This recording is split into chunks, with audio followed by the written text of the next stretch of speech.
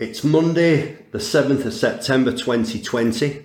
It's a grey, miserable and rainy day in Greater Manchester. It's time for another podcast. My name's Simon Birchall, and sat with me is... Michael Coop. What's been happening, Mike? It's been a good day today, just a bit busy. We've had a couple of meetings and everyone's back. Good, great stuff. Today's podcast is about the planner. Yeah. You tell me about the planner feature. What is it used for? The main use for it is for overriding shifts. So if, say for example, there's a couple of reasons for it. So the main reason is overriding shifts. So what do you mean by overriding shifts? What does that mean? Originally, customers used to, for example, if I was working on an earlier shift than I normally worked, I would then come in, do that shift, and it would create anomalies in time work. Okay, because you were planning. Because I was planned to go on and not my normal 9 to 5 shift. Okay. So obviously that's a bit of a problem, because when the calculations trying to work out what the correct hours are and what the correct payment it should be for the employee, it's giving obviously an anomaly back to the user. So what we did is we invented a planner, and that basically allows you to put the employee on the correct shift ahead of the shift change. Does it have to be ahead, or can it be? It doesn't have to be ahead. It can be retrospective, and it can be done. It's easy for you to say. yeah.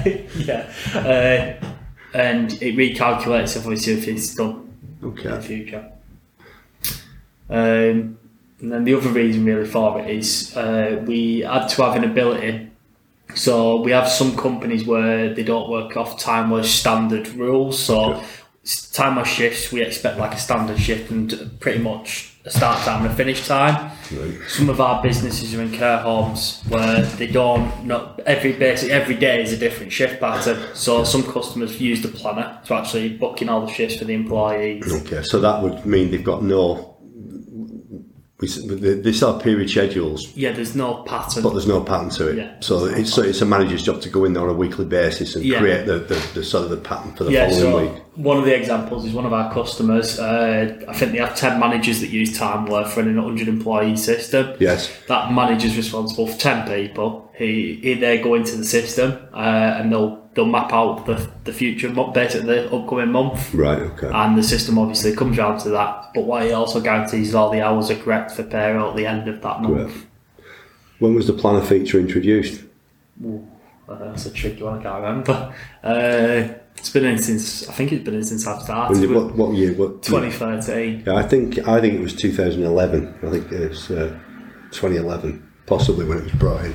We've done some improvement to it. Yes. So we've improved the speed of it. That was one major update we did to it.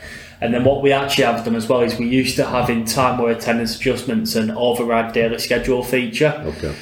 The problem with the override daily schedule feature is if you overrid the data in the attendance adjustments, it forced the data to be recalculated. Okay. So, for example, if you wanted to go back, you couldn't really easily go back to that set of data. Yes. And we invented the planner to get around that. Okay, good.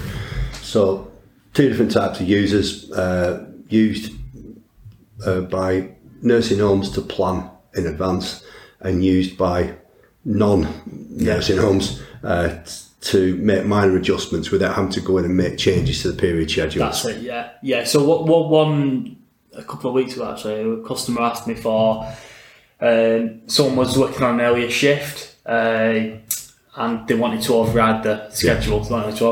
So we probably in 2015, 2016 time, we would have gone for attendance adjustments instead of override the day schedule. Okay. The correct way to do it is the planner. Right, so we advise how to do it through the planner then. Okay.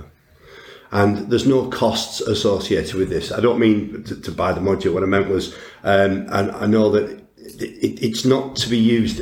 People shouldn't think it's for costing purposes. No. It's simply to move people from one shift to another. Correct, yeah. A nice, easy. Yeah. Well, one good time to use it is around Christmas time. Right. So if, for example, it's a manufacturing business, the directors are bringing the staff in 2 hours early so they can leave 2 hours earlier, then that's what I would do through the planner. Yeah, okay.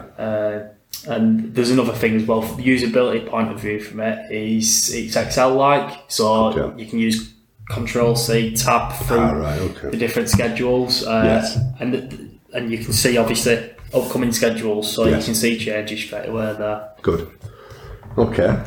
Is that it? That's pretty much That's pretty much it. Yeah. You're getting famous now on these podcasts. People are commenting. A celebrity. Special. Yeah. Right, cheers guys. Thank you. Cheers, thank you, bye.